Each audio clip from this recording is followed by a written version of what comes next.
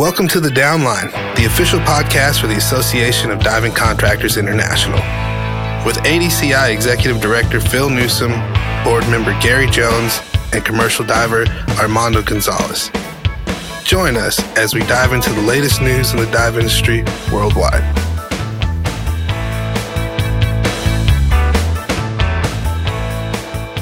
Welcome to The Downline, your place for commercial diving industry news.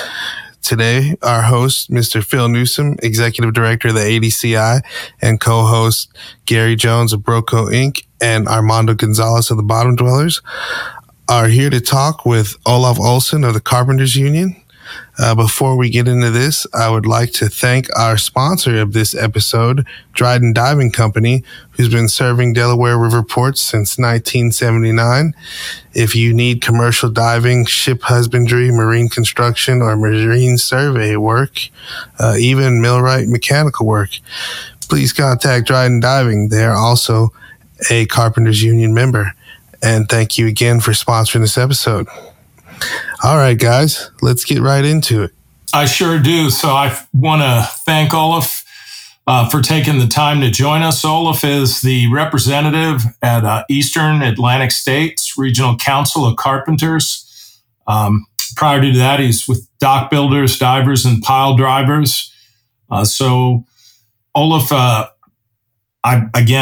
really appreciate you being here, kind of chop it up with us about the association and association's relationship with UBC. And, I'm just going to jump right into it. But, we've got a lot of contractors. And I would say for those contractors who are not familiar with the UBC and are suspicious of the relationship between the UBC and the ADCI, what message would you like to give them? Well, good morning, everyone. And Phil, thank you very much for the opportunity to be able to participate on your podcast. I think it's extremely important that the UBC continues to spread its mission and message of partnership and collaboration, especially when it comes to diving. So as far as the relationship that we have with the ADCI is a very strong one. And essentially it started many, many years ago when we started to attend the underwater intervention conference down in New Orleans. And it was interesting because when we first started to do that, traditionally those contractors didn't have labor affiliation, and they looked at us and like, what are you guys doing here? So we understood it, we got it. And, as the years progressed, and at the time, Bobby Laufenberg, who started to cultivate a very strong working relationship with you, Phil, kind of broke down those barriers and those suspicions. And again, at the end of the day, the UBC is a proud labor organization. It's about 140 years old plus. We represent approximately 1/3 of the commercial divers in the United States.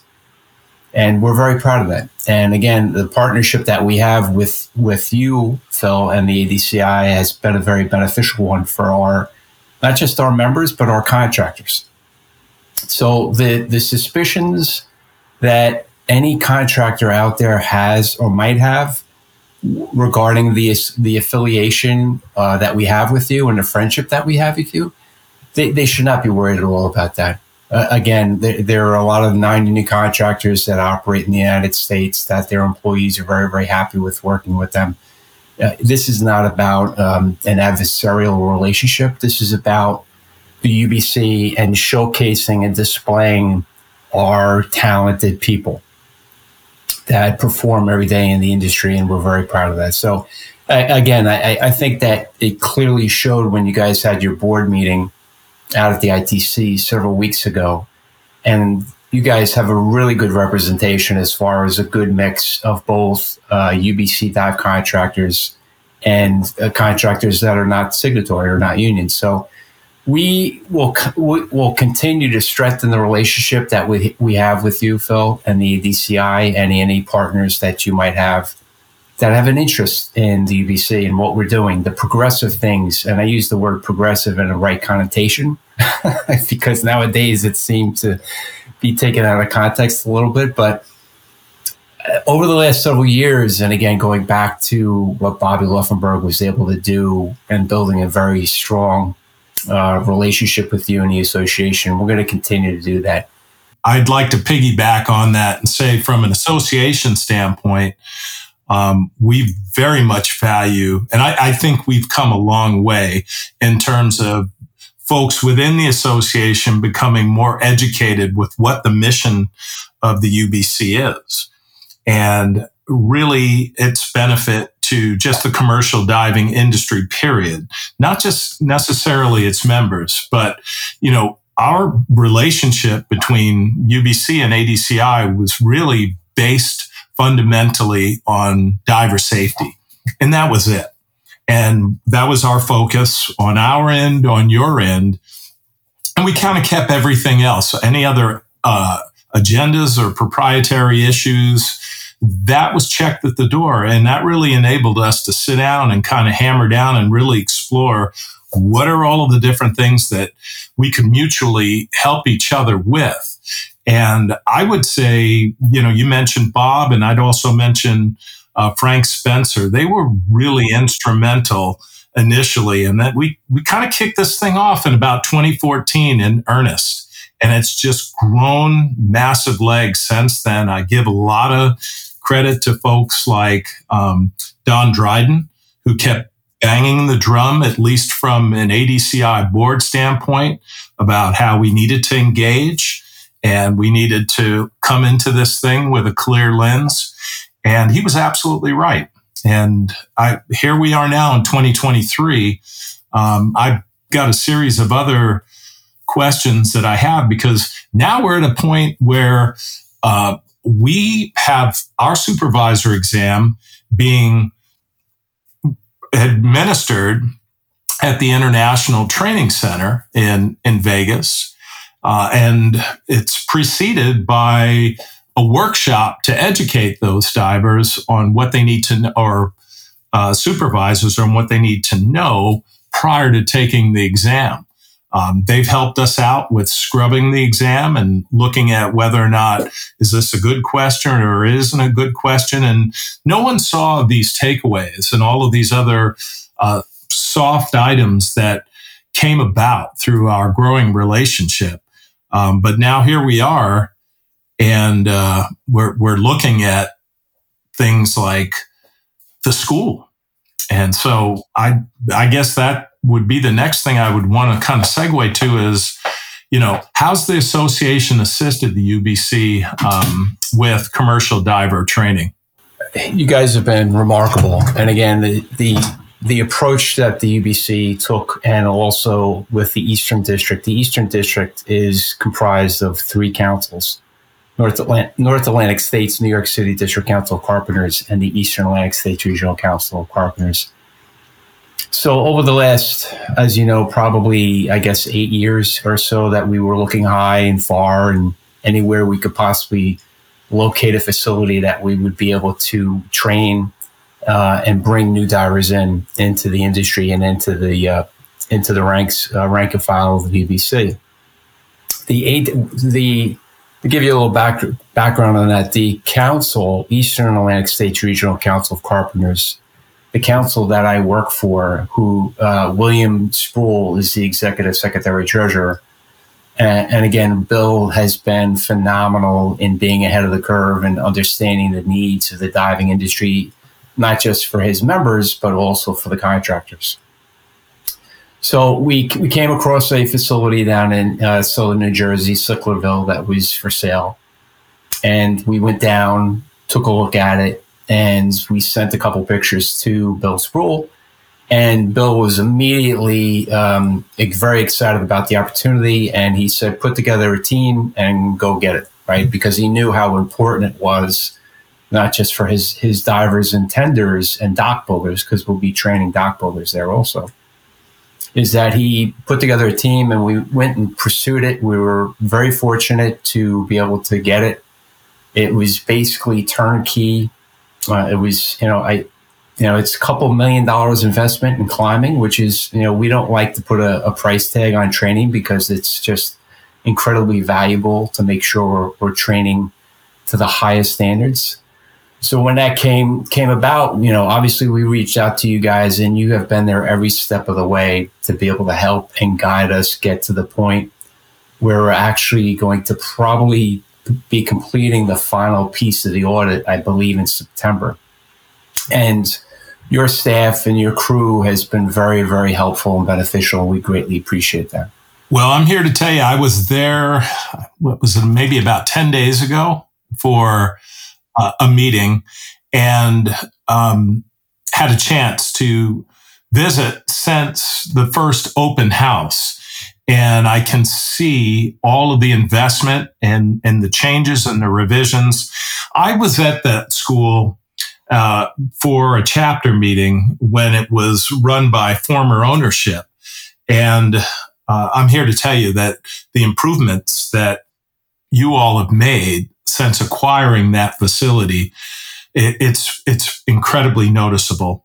And I'm excited at the fact that you're looking to go ahead and incorporate an ROV training program as well underneath that umbrella. So hats off to you. And I'm excited for it for the opening of it, even though it's specifically for union divers. It's just a good thing, period, for industry. So I truly believe you're right. And again, it's I hate to say, always to split the baby down the middle, as far as to say the union side to the non-union side. We look at it as, like you just said, Phil, very good for the industry, right? Especially on the East Coast, especially in the Northeast, where over the last several years, there has been a lack of ADCI facilities providing new divers to the industry.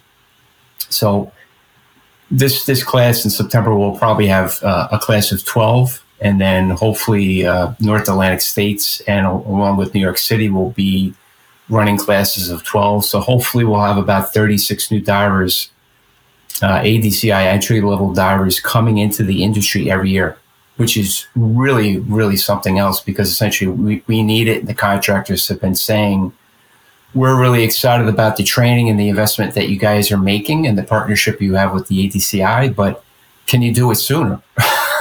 Because we need divers now. So we're doing pretty good as far as maintaining all of our contractors' needs as far as commercial divers and tenders, but it is shrinking. So these classes come at a very good time, along with the fact that all of the good things and progressive things and the way we have built a relationship with you and your contractor members is something special, because at the end of the day, it gives us an opportunity to break down the stigma of organized labor. And for a long time, unfortunately, because people have been fed misinformation, and again, it goes back on either side. And then when you're at these different functions with your contracting members, it's a good opportunity for us to be able to introduce ourselves and to show them what we're doing as far as the industry. And when we walk away, we hear always good feedback and say, hey, those guys were pretty cool, right? They talked about the industry. And we don't have a heavy-handed approach. If a contractor sees the value in the UBC and the Eastern District divers, we have a big tent.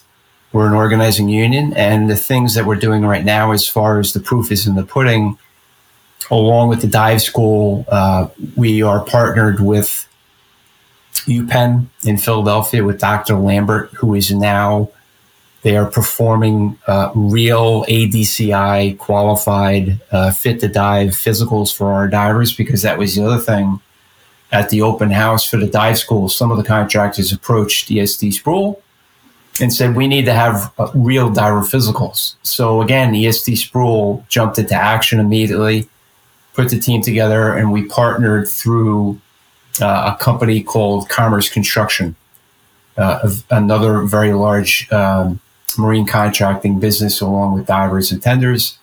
And now we're offering those diver physicals, legit diver physicals, to the members without any cost associated with it. So, Olaf, I did have a question. Yeah, sure. Is that a trial program, or is that going to go nationwide? I know the contractors were asking me if they were going to be able to have that benefit on the West Coast or anything like that. Gary, you mean the physicals? Yeah, the physicals. So that's a good question. So obviously the divers out of the local have to have an updated physical every year, right? That's something that's mandated to our contractors and also in our collective bargaining agreement. So what EST Sproul saw a need through the contractors, raising this to him. This is not a trial run, or this is not just something that we're going to look to see if it's going to be beneficial for 6 months. This is a long-standing commitment through the union, because the union is actually picking up the costs associated with it. So that's permanent. And what we're doing now in the Eastern District, there's 2 other councils. And just to give you a little number, 300 plus divers work and live within the Eastern District, and that's the Northeast. So there's a lot of opportunity for growth for UPenn to be able to offer these dive physicals. So we see the whole Eastern District participating and at least sending the members that live close by to UPenn, and then actually getting some of the contractors in the Midwest to utilize this. So we're opening the doors, and we're kind of just recreating or building a better wheel. But these are the things that the employers have needed for quite some time. So the answer is this is permanent.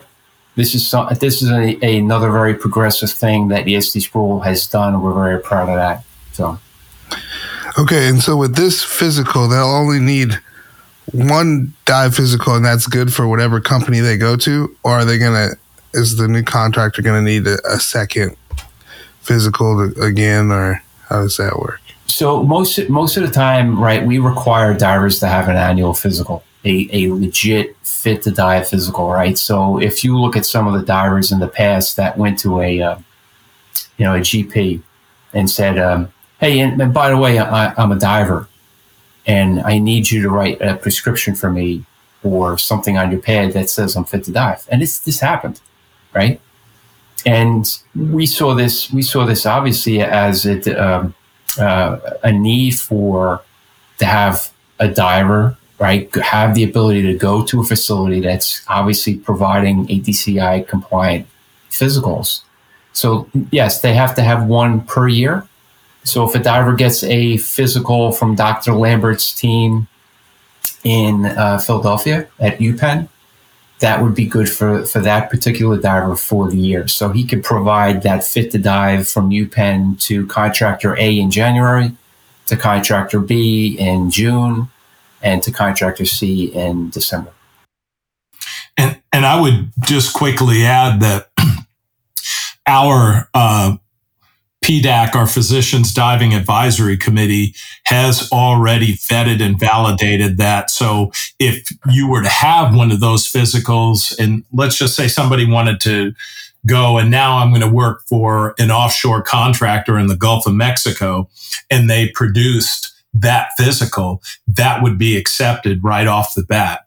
So that it's kind of nice that now at least we don't have any gaps in terms of, all right, if you get a physical there, it translates into a physical over here, regardless of the fact that you're going from, say, inland to offshore or union to non-union.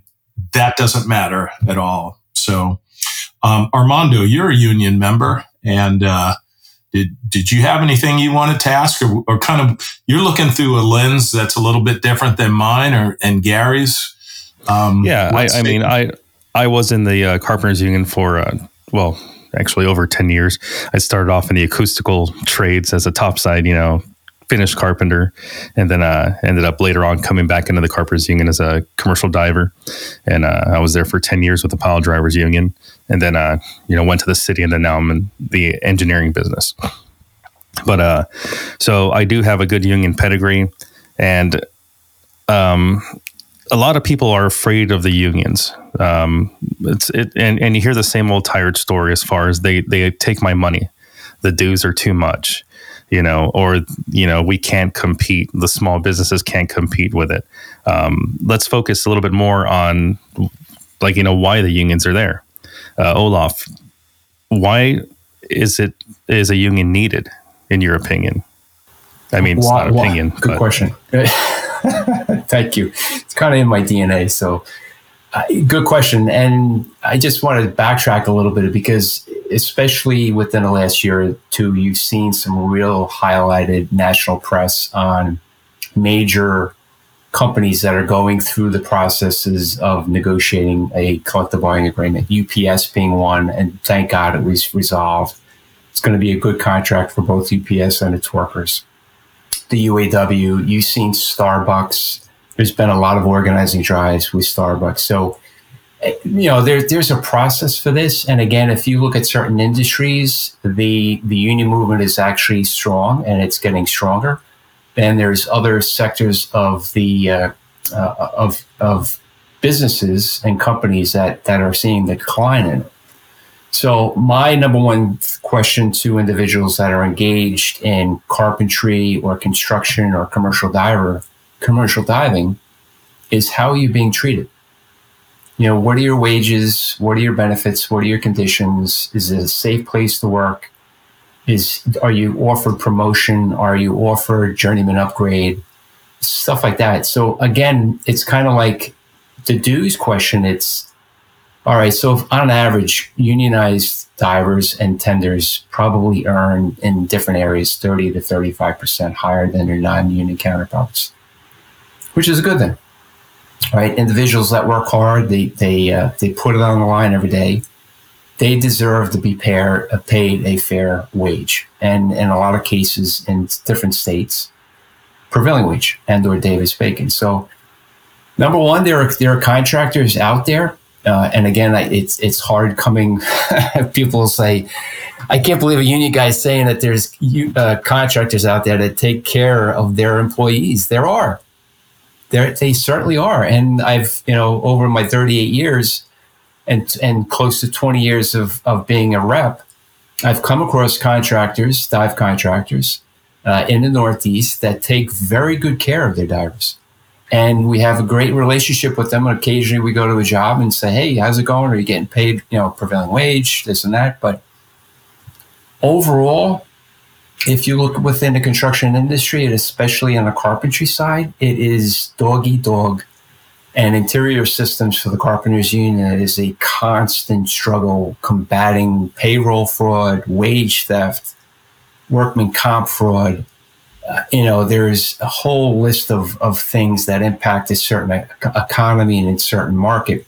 And the Carpenters Union, through General President McCarron and the other ESTs from the other councils, every day are trying to combat this and fighting it, right? Engaged in investigations, working with attorney generals, working with DAs. So it depends on the industry. For me, I always want to be able to speak to an individual that's working in the field to see how they're being treated. And again, most of the time when individuals have a question, and the whole thing is when you're building that relationship with that worker that's contemplating on becoming a member or going through the process of becoming a member, you have to be very transparent with that individual. Because when I started in 2000, I was an organizer for 9 years. And I ran a lot of campaigns. I had some successful campaigns, and I had some campaigns that were not because of the employers. But at the end of the day, if you are able to articulate the value and the benefits to that individual and to their family, that at the end of the day, they're working very hard. They're putting it all on the line every day. But at the end of the day, they have medical coverage for themselves and their wives and their families. And they also have a future. They have a future because they have a pension. They have a 401k, right? They have an annuity. They have vacation. It's frightening and it's sad to think that there are a lot of people out there, a lot of working people that go to bed every night knowing that they're probably going to have to work until they die. That's scary. That's scary. But at the end of the day, that's some of the, and again, this is not all contractors. I'm certainly not lumping all contractors in because there are a lot of good construction contractors that are not signatory. It's just true. It's the fact. But most of the contractors you see that are in an industry, and it's like they talk about the chuck in the truck. is a lot of the diving contractors say, hey, you know what, listen, this guy came in and he bid 40% under my bid. What can you do? We can do a lot. And that's the other thing that the UBC is engaged every day, politically, legislatively. You know, Phil, you mentioned offshore wind before. A lot of the developers came to us looking for help and navigate through the political channels about that. But, you know, we're very proud of the outreach and the organizing that the UBC has been doing for 140 years. And we will always maintain that if you are working within the trade of carpentry, interior systems, diving, dock building, there is a better way of life for you as a union member. So, well, I really appreciate your question. That's a little long-winded, but no, I'm glad you did take the time to respond to that and to answer that, because, you know, I'm here to tell you that you're absolutely right. I mean, there are contractors, and I can rattle them off, that are non-union shops, but they have created a culture within their own company where folks just feel like it's family. And, you know, when you have something like that, you probably don't need to have an external source or a third party, because you're checking all of those boxes because you want to, because you understand the importance of trust for folks that are out there representing your brand out in the field. It's really not high math, but it is something that we still, even in 2023, have to contend with contractors that, you know, may not pay their folks on time, you know, that just kind of drop the ball in terms of checking all the boxes from a safety standpoint, before, during, and after the operation. And so, yeah, there are some deltas that are there, but there are a lot of success stories too with contractors that are, you know, non-union shops. So I really appreciate you throwing that into the mix, because we do have a lot of diversity in that regard. And I also wanted to point out, you touched upon it. It's looking at what the relationship between ADCI and UBC is, and how can, you know, folks will ask, well, what's in it for ADCI? Well, what's in it for us from the standpoint of increased diver safety, regardless of who is, you know, who's involving themselves in that. If you are committed to that and you're passionate about that, whether you're union or non-union, you're going to have a place at the table. And at least from an ADCI standpoint, you're going to have a place at the table. And as we start to look at things like you had mentioned, the renewables, and you and I have talked about this, this is an area I think where obviously it's on the association's radar, but I really think that this is a particular area, an item where no one entity alone can kind of broach the fact that we have a good number of U.S. divers that are unable to work some of these wind projects when they're sitting right in our waters off the coast, East Coast and the West Coast, which is completely unacceptable. And so this is going to be an issue to work, but it's an issue that from an association standpoint, we will be looking to the UBC to assist us with that, whether UBC, ADCI, AMSA, some of these other, associations and entities here in the U.S., which coming together is going to give us a lot stronger voice when we take our message to the Hill and say, hey, look, this we can't go, and I'll just use this, we can't go to Norway, to the North Sea, or we can't go to the North Sea and the UK side and just start working in their waters. You know, there are things that prohibit that, which allow for their divers to be able to do that type of work. And that I see nothing wrong with that. That's right. Okay. Yeah. Your waters, your guys, our waters, our guys. And so we have some politics that we need to get through. I know some of it is under the guise of available assets and who are the primes and where are the primes coming from and everything else. But I think we're all astute enough here to know that when you peel some of those layers off, it really comes down to folks wanting to insulate things and look out for parties that maybe they're familiar with working with in the past, or we want to get our guys this work because things are kind of drying up in other parts of the world. So I really wanted to get that in, and I want folks that are going to be listening to the podcast to know that the best is yet to come in terms of the working relationship between the association and UBC. Yeah, just to jump in there real quick, I'm sorry. We know that the ADCI and the unions, specifically UBC, did have a rocky past. So we're not glossing over that. This is not an enemy of my enemy is my friend type of situation. This is just times have changed. There's more common ground. There's no thawing out. It's just times have changed. And we do have a common enemy, which is foreign labor. Let's just put that right out there. Am I correct in saying that, Olaf and Phil? Oh, you're spot on. I'm sorry, Olaf. You know that this is a big one for me because I get the calls and you get the calls. And I went to this school just here 10 days ago to talk about ROVs. And what did things segue into? This particular topic. So it's something that it's in our face and it's an item to be addressed, and it's not going to just go away. It's going to have to be an issue to work, because if we don't take this on and address it, then the folks that are benefiting from it, they're not going to make any noise about it.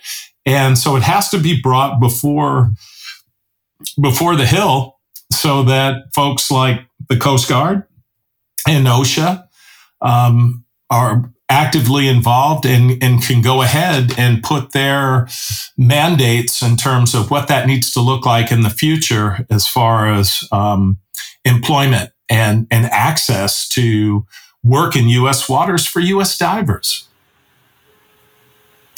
I think you hit it on the head there, Phil. The other thing is I would probably describe it not so much as an enemy, but a policy that needs to be changed. So, and again, this kind of goes back to the value of the partnership with the ADCI and any other association that has with the UBC and their ability, because we fight.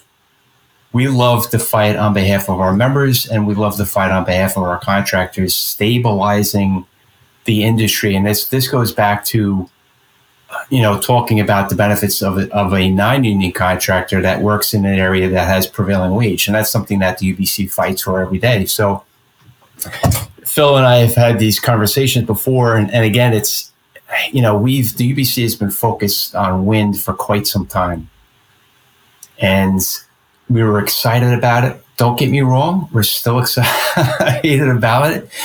But it is, and I will not mention any developers by name or any contractors by name, but at the end of the day, our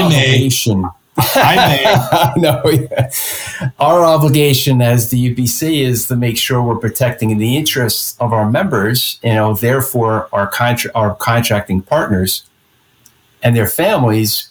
But it has been so frustrating because at the end of the day, offshore for a diver, a tender, a pile driver to work offshore, and please don't take this the wrong way to anyone listening to this podcast, is suggesting that I am not for additional training for safety. We are. But when the goalposts continue to move constantly every day, and we see this change every day from developer to developer to developer, and the poor contractors are scrambling to keep up with this and say, we get calls every day. No bullshit. I'm sorry. We get calls every day. So we do the very best that we can to engage the developers and say, guys, you need to be more transparent. And there are some developers that are a little bit better than others, but the project in Brooklyn, I'll leave it at that. It's a wharf project, and it's a European developer that is mandating contractors that have been working in the New York Harbor for over 100 years safely and taking care of their employees and our members and paying them a decent wage and taking care of them on the safety issue. Now this developer is suggesting that that's not good enough. And now we're going to mandate that you be held to the Norwegian dive standards. Like, what is that? So, right. So, our local dive contractors call us up. And again, this is the benefit of partnering with the UBCs, because when there are issues, not just on a job, but legislatively, locally, we engage with elected officials, governors, U.S. senators. So talking with a couple contractors after that, because it's going to be a union job. So I talked with one company that's a very large company in the United States. And I asked him, I said, can you qualify to this standard? He says, yeah, sure we can. But it's going to be a lot more money and it's not necessary. So again, it's like to Phil's point, it's that we get it that Europeans have been building offshore wind farms, since the early 2000s.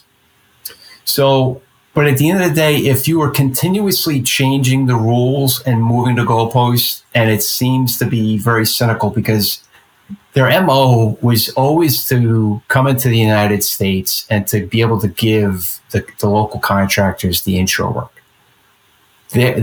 These are the intentions of the developers going back 8 years, 7, 8 years, 9 years, is that they never intended to have tradesmen and women offshore. That's the truth. Has it changed? Sure it has. It's changed basically because of the engagement of the UBC and Phil and his team to say, listen, we appreciate the fact that you guys are well-versed in doing this, but we have this. We know how to build. We know how to dive safely. We can do this, right? And again, there's a little bit of a learning curve, but when we hear this every day from contractors, and it's frustrating because when a guy tells you, yeah, we could do it, it's going to cost a lot more money. There was another contractor that was doing a job, and he actually had to go into the water, and he had to send his crew to STCW training. And again, I am not opposed. Trust me, I am not opposed. I am a firm believer, along with the UBC leadership and Eastern District Council, Eastern Atlantic States. Training is important. Safety training is important. But to go for this additional training when you are operating in a creek that's 4.5 feet deep, is it really though? So if you are a conspiracy theorist, which I tend not to try to get sucked into that rabbit hole, is that you think that they're trying to lay the groundwork to make it a lot easier for chosen contractors that are not domiciled to the United States. And we fight this every day. And if they continue to talk about generating and creating the next generation of an American workforce, we're with you. We're on board. But as we see every day, and trust me, it's a fight. It's a fight every day for these spots on these vessels. Either pile drivers or millwrights or divers or carpenters. It's a fight. It's a struggle. And I just don't know why. But Phil is absolutely right. I've had this discussion with EST Scroll. We had a conference call earlier in the week about this with the Eastern District regarding the educating of the local officials, U.S. senators, Congress people, to let them know what's going on. And again, we're not suggesting that we're at war with anyone or any developer. It's just that we're frustrated because our contractors continuously are being put at a disadvantage, and that means our members are being put at a disadvantage because of the changing rules. And our members as well. So you're getting the calls I'm getting the calls, and they're the same thing. As a matter of fact, on Thursday, or I should say Friday, I received a call from John, and he just wanted me to be aware of another prime, another company that was also moving the goalpost, so to speak. And while I'm like you, I don't get caught up in conspiracy theories. Some people have said, well, they only care about IMCA. IMCA has nothing to do with this. These are the people this is the end user. This is the client. This is not another trade association. These are folks from Norway and from Denmark. And, I would just simply say, even if you aren't a conspiracy theorist, if you keep moving the goalpost and you don't exhibit a certain degree of transparency in this process of bidding and obtaining contracts, then how are you to not think that you're trying to stand in the way of certain people working for you? I mean, that's a hard sell if you keep moving the goalposts and you're not transparent about why and what it actually takes to get the contract. So I don't want to say I'm cynical, but like you, I completely agree. We're going to have to bring forces to bear to get the process changed and the landscape changed from where it's at now. This episode of The Downline was brought to you by Dryden Diving. Whether you need wet welding done or just marine construction in general, Dryden Diving provides safe, efficient, experienced, and highly professional diving mechanics with documented training and skills required to get your job complete. Don't just hire a diver, hire a mechanic that dives, one that goes above and beyond and even under pressure. To learn more, visit www.drydendiving.com or call at 856-467-1385. Dryden Diving. They dive to great depths to get your job done. Might have to bust out that rat suit, Olaf. Right. Yeah, like a last resort, right? Those are the good old days. It's funny. During Halloween, I used to put that up in my front yard, and the 15-footer, and everybody used to come up the street and take pictures. Actually, the police used to come up the street to take pictures with the rat. But those, Phil, it's something. And again, this is something that the members of the ADCI are looking at and saying, "Hey, you know what? Listen, the UBC is a very, very valuable resource, not just on the ability for us to recruit divers, to train divers, to support level playing fields for both non-union and union contractors, right? But this point of offshore wind, and again, we support offshore wind. We do. We support it. We want to make sure that these jobs, all of the available jobs that are coming from offshore, are met through an American workforce. And if certain parts of those tasks we cannot meet right now, we certainly want to address.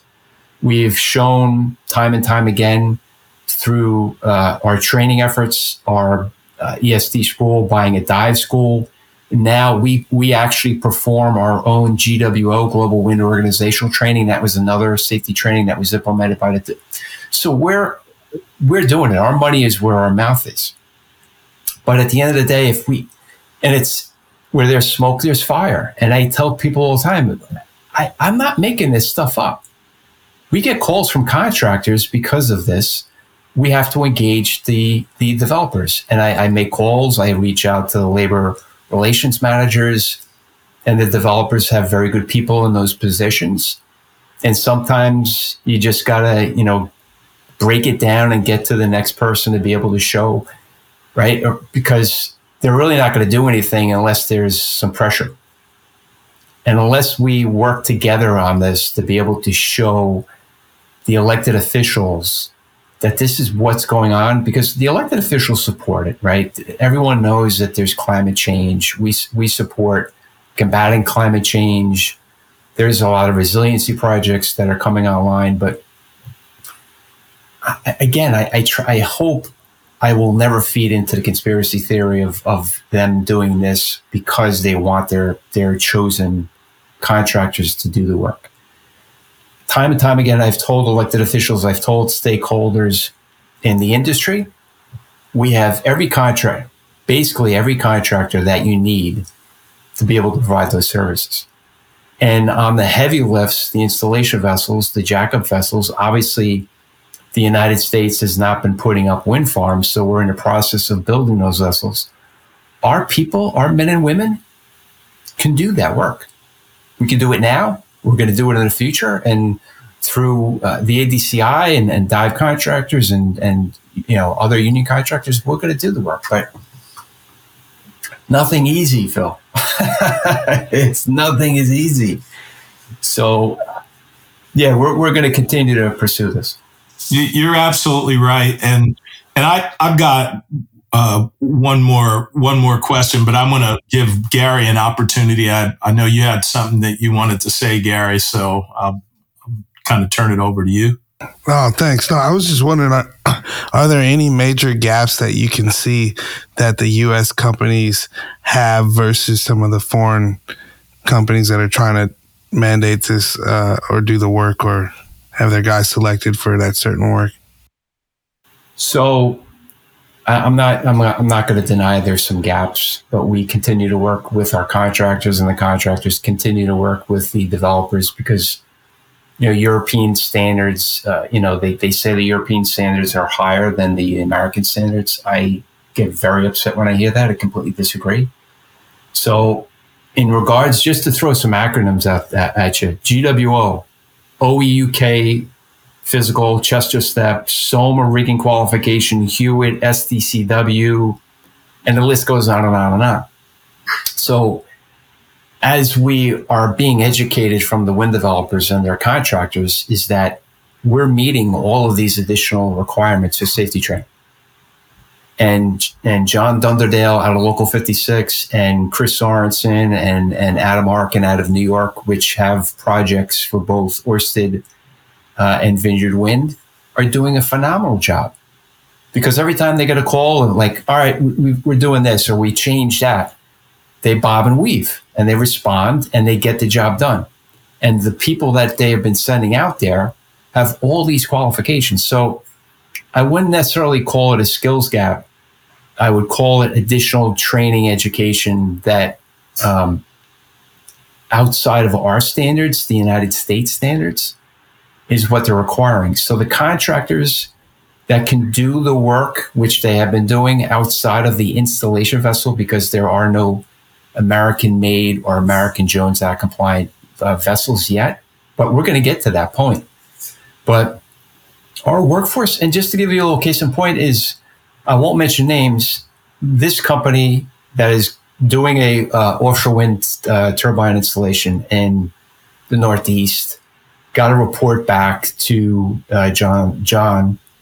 I'll leave it at that, and said, "Hey, you know what, you guys know how to work. You guys have skills." I'm like, "Of course we do. This is what we've been saying all along." It's like, great. Oh, you guys can put scaffold together. You can weld. You can rig. You know how to drive pile? Yeah, no crap. We're pile drivers, right? So this is going back to this stigma or this nonsense about people throwing this out there and saying, all right, here come the lazy union guys, right? Unfortunately, we got to work with the unions here and just, put them off in the corner somewhere. Now, because this is the focus of the UBC, is focusing on having the best quality, best skilled, most productive workforce. And it's clearly showing because this contractor came back to them and said, we're really impressed with your people. They know what they're doing. They do it safe. They listen to instructions. They're qualified. They're proficient. And through that, they're actually now getting more positions and different spots on these vessels because of it. So it goes back to like this misnomer, like, oh, yeah, okay. So, but my question is like, who started that? who started that whisper campaign? Well, Right. and just so that just to kind of keep things in perspective too, when you look at some of the folks that are coming from the other side of the pond with these perceptions about the union here in the United States, they're kind of basing that on their adversarial experience with unions, in the North Sea, and in the UK and other places outside of the US, because, and from my vantage point, everything that I've heard is that, yes, it took us quite a few years before we were able to work with the unions, and we understood kind of their approach and where they were coming from. And I'm not talking about the UBC. I'm talking about the unions outside of the U.S. And that was very contentious. It was very contentious. It was very it was very difficult. And so they're coming over assuming that it's going to be the same way and the dynamics are going to be exactly the same, and as opposed to kind of keeping an open mind and not making any assumptions.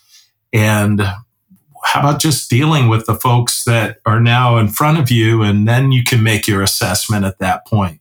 So there is a lot of that feeds into this as well. Good point. And also, I like to always talk about the infrastructure being built inshore. The wharfs, the piers, the factories, EW monopile facility, the wind port in southern New Jersey, the infrastructure being built down in Trade Point Atlantic, down in Baltimore, Rhode Island, Connecticut. These are all projects that are being done by union general contractors and subcontractors utilizing the union crafts. And there's no issues. But this is what we've always been advertising, and this is what we're always saying to developers, that you're putting way too much thought into this. We have this. We've been building for over 140 years. Between our membership and our partner contractors, we have this. So it's frustrating. Getting to the point of offshore, we want 100% of the jobs. We do. We think that we are quite capable. We're showing that right now. We're displaying the benefits of UBC members offshore every day, and we're proud of that. And we're going to continue to strive for a higher percentage, and also working with you, Phil, and your contractors to be able to make sure the elected officials understand what developers are trying to do, as far as to push aside the high standards, the high American standards, especially the ADCI, if it's Coast Guard or Army Corps or whoever. But we'll continue to work with you on that to combat that. Well, so that kind of falls right into kind of my next question. So how do you see the relationship between both the UBC and ADCI in the future? Like, how does Olaf see that? I see it stronger. I see it on a greater scale, because as we continue to work together, and the rest of the membership seeing how we work with you and interact with your members that are not necessarily signatory to the Carpenters, is that's going to take some time to kind of build that relationship and that confidence. Is because if you want to partner with a trade union that is going to give you the best bang for the buck, and to be able to rely on the union for workforce and divers and tenders and dock builders, and to be able to train them on a moment's notice, that's the important thing there, right? The benefit, because as long as your members are seeing how we kind of interface with you and your members. And it was pretty cool out at the ITC at your board meeting, we had the opportunity to talk to a couple companies that don't have affiliation with the UBC. And it was just a really cool and calm conversation. And, on display, right? What we do is on display, and we're very proud of that. So the future, the relationship with the UBC, with you, Phil, and the ADCI, is going to be bigger and it's going to be stronger, without a doubt.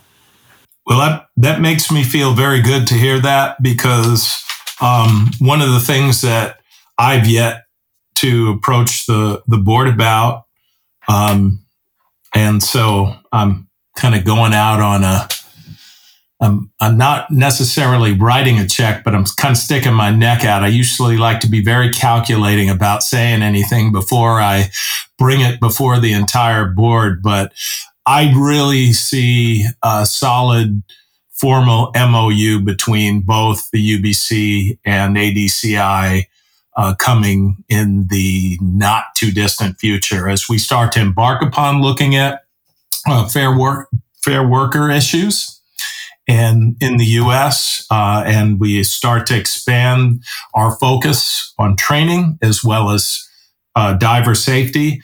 It only makes sense that we formalize that relationship between the two entities. And I don't anticipate any pushback from folks on our end with that, because of the focus of it and how it benefits the industry as a whole, union or non-union.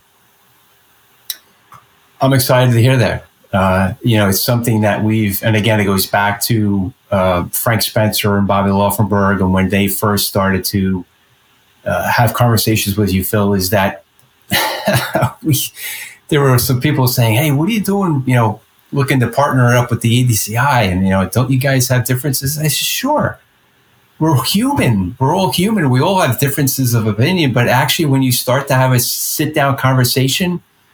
And I think it was the first time we were at the Hampton Inn across the street from the convention center, having a drink and just shooting the shit. And it was really cool.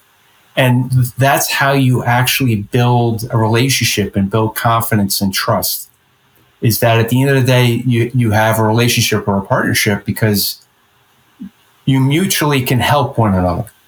And I think that as long as the members are seeing how the UBC conducts itself and how we approach the industry.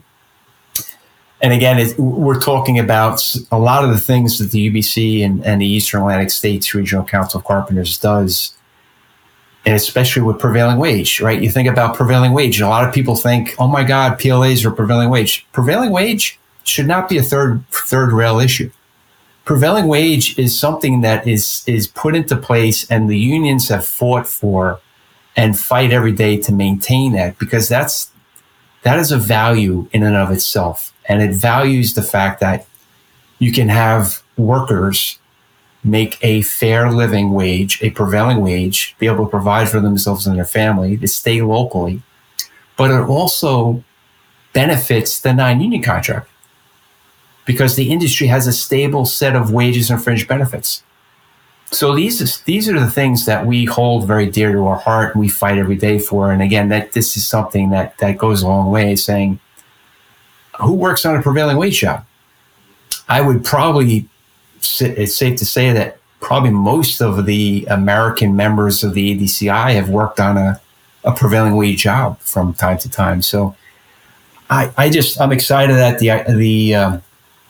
to see the growth and to see how we strengthen the relationship, because I think that, the universe, the stars, that's where we definitely want to wind up. But I will always tell people in the industry when they come to me and have that kind of puzzled look on their face and saying, what are you guys doing with the ADCI? They're a good friend. Phil's a good friend, right? And we have a lot in common.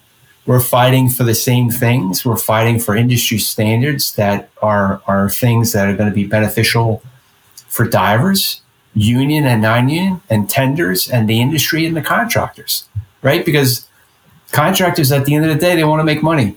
I've never met a contractor that said, I got into business just for the heck of it, because I want to be tortured and I want to have anxiety and stress. No, it's you got into business to make money. So we're a partner, and that's the UBC leadership. General President McCarron, along with Frank and everyone else, is that the ITC teaches this and trains this every day to our membership, what it's like to be an employer. Because when I was in the field, I would tell people, listen, you have to give 8 hours. The employer pays you a good wage, a good benefit. You have to work. You don't have to work hard. You don't. You have to work smart. Because when you work smart, you're productive and you're safe. Well, I also, to that point, you're going back and you're looking. There was one other. It's interesting because as I look back at it now in 2023, I remember in 2015 and 2017 when we would have the NOSAC meetings as the Coast Guard was looking to revise the CFR 46 CFR. We would have folks come from back east and sit in on those NOSAC meetings. And it was very adversarial, lots of suspicion there in terms of, wait a minute, we're looking to go ahead and create all this offshore-centric legislation. And I go, well, but they're dealing with, the Coast Guard isn't dealing with inland, it's dealing with the outer continental shelf, guys.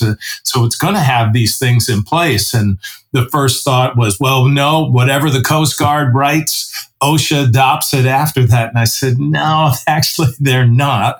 But it was all, everything was kind of based upon suspicion and what folks assumed would happen if the Coast Guard went down a certain direction. And, you just circle back after a couple of UIs and a couple of meetings and some discussion. And now the guys that, in 2015, 2017, that maybe were not very trusting.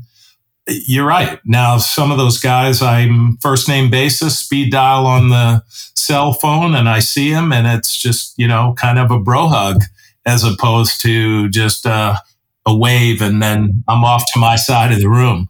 So, I think, it's some of those things that people don't see, some of those offline conversations in meetings that probably are moving the needle just as much as any MOU or any formal meeting that we have, because in the end, it's kind of building trust. And without that, all of this other stuff that we're talking about, it's really not going to be very sustainable. What's sustainable, arrangements and relationships, are when that trust is there. And I think that we are at a all-time high right now, and hopefully we'll continue to progress in that direction to really address some of these issues that we talked about. I'm just super excited about that dive school. I mean, it's I think it's going to be a game changer.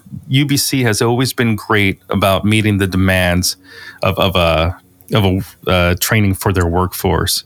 I remember back west when I was a journeyman pile driver, we were starting to get into a lot of the solar stuff. And what did the UBC do? They immediately, went into this mass training, trained up a bunch of our members, and a lot of my friends, they started, to do the solar training and stuff. And a lot of them came out of that job as like foremen and just so much experience all at once. And it happened quick. I think it was a Bechtel job, I think is who was doing it out there. But so they were like the first, foremost major, solar plant out there that was all done by the UBC, which was amazing. And I don't see anything different as far as our wind farms are concerned, especially with the new dive school opening up. And we are going to be able to meet the demands, right?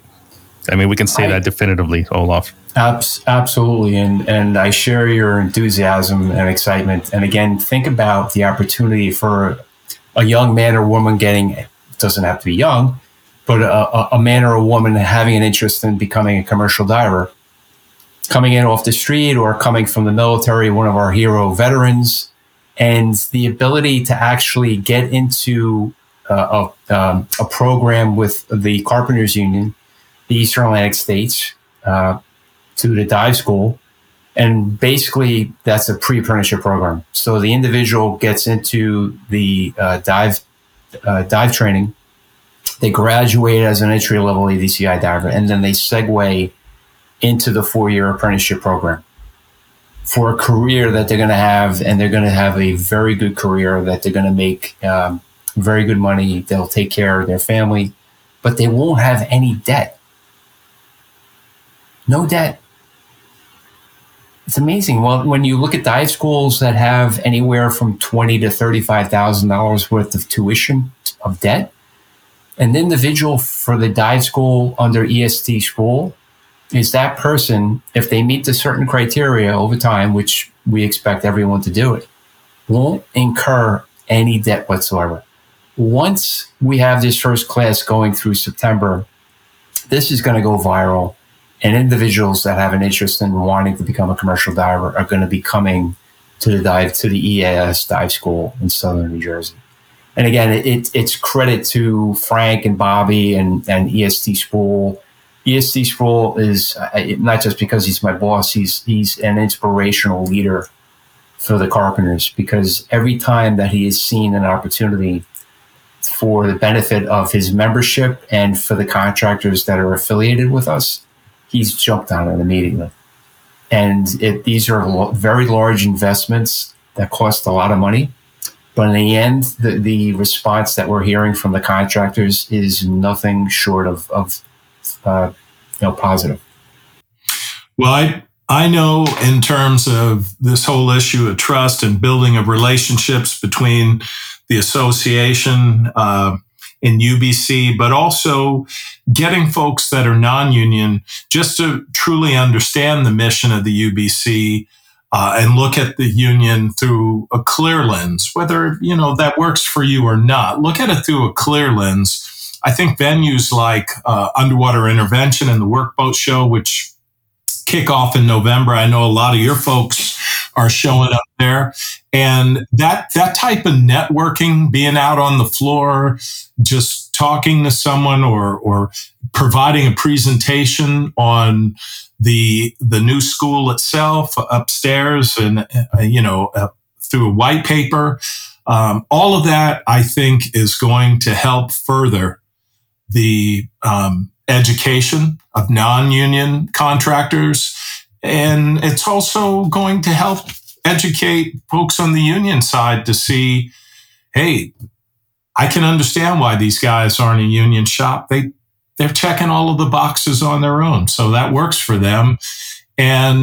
But still, the ability to network and develop that relationship, because you never know when they're going to come on to a particular project or a job where a certain percentage of the folks that have to work that project have to be union divers.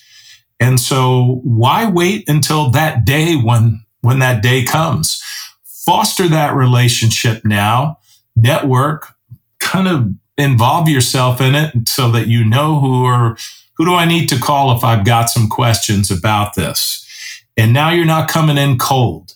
You're coming in already having somewhat of a relationship, or I met that guy. He's down in Boston. Let me give him a call or email him. I think I still have his card. All of that, I think, goes a long way to furthering the things that we've talked about over the course of the last hour. We're starting to get calls from non-union contractors, especially over the announcement of the dive school and the things that we're doing regarding commercial divers and tenders, which is a good thing, because at the end of the day, they had the initiative to make the call. And it's to some that's, I shouldn't say it's frightening, but it's out of the norm for them. And they call and they're like, how can we help you? Right? It's the old joke about, I'm from my name is Olaf. I'm from the union. I'm here to help. We're actually here to help. We're here to turn your workers against you. Right? Yeah, no. Is that what they think? Yeah, that's what they used to say. But when they see the non-union contractors, the unaffiliated contractors, are seeing the investments that we're making for the dive school, training new divers, getting divers out into the market, into the Northeast, GWO, offshore winds, the ability not just to tap into the resources for a commercial diver or tender, but if you needed carpenters, right? If you needed carpenters or you need millwrights, right? That's the UBC is like a one-stop shop for many, many different skilled trades people, right? We have one trade, many craft, right? So the unaffiliated contractors are starting to see, hey, you know what? There is value there. And again, we maintain the fact that we don't want to run someone's company. We want to add value. We want to partner with them. We want to be able to fight for industry standards alongside them. We want to be able to provide the most highly trained and skilled and proficient and valuable commercial divers and tenders. That's the partnership, because at the end of the day, that's what we have to hang our hat on, right? Because people say, well, what do I get by partnering with you? Well, we're union. What does that mean? That won't even get you on the bus anymore, right? Is when we can display and articulate everything that we have to offer a contractor, and for that contractor to be able to actually start making more money, profiting more, getting into different market shares where they traditionally haven't worked in. That opportunity in and of itself is huge. So we're going to continue on that path, because that path has led us to great success. And it is quantified in the amount of contractors that are initiating new partnerships, signing agreements. Our membership with the Eastern Atlantic States Regional Council of Carpenters are growing. Our commercial divers and tenders and dock builders are growing. Our numbers, our benefit hours, our market share is growing. Just like the same metrics that every contractor looks at, the union looks at. And we have, constant growth. Well, Olaf, I very much want to thank you for taking the time to join us, kind of help educate everybody that has come on our podcast ship that, on the mission of the UBC and who you are and the relationship between the UBC and the ADCI. I don't know if Armando or Gary have any other questions, but I wanted to personally be able to thank you, and I look forward to continue to work with you and to see you guys at UI 2023. And I also plan to present the certification cards to the first graduates of the school here. Once that day comes, that's going to be great. Come in for graduation and present the cards. That's going to be spectacular.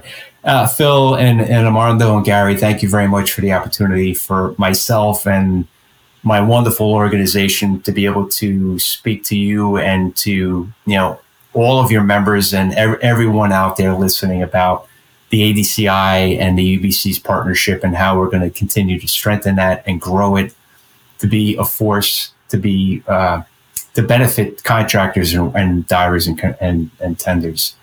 Also, I would like to tell you that Bobby Luffenberg sends his very best to you and your family and everyone, and Frank Spencer also, along with Executive Secretary Treasurer William Sproul. So we greatly appreciate you. Thank you. I miss those guys, but they left things in some good hands once they stepped away. So with that, again, Olaf, I want to thank you.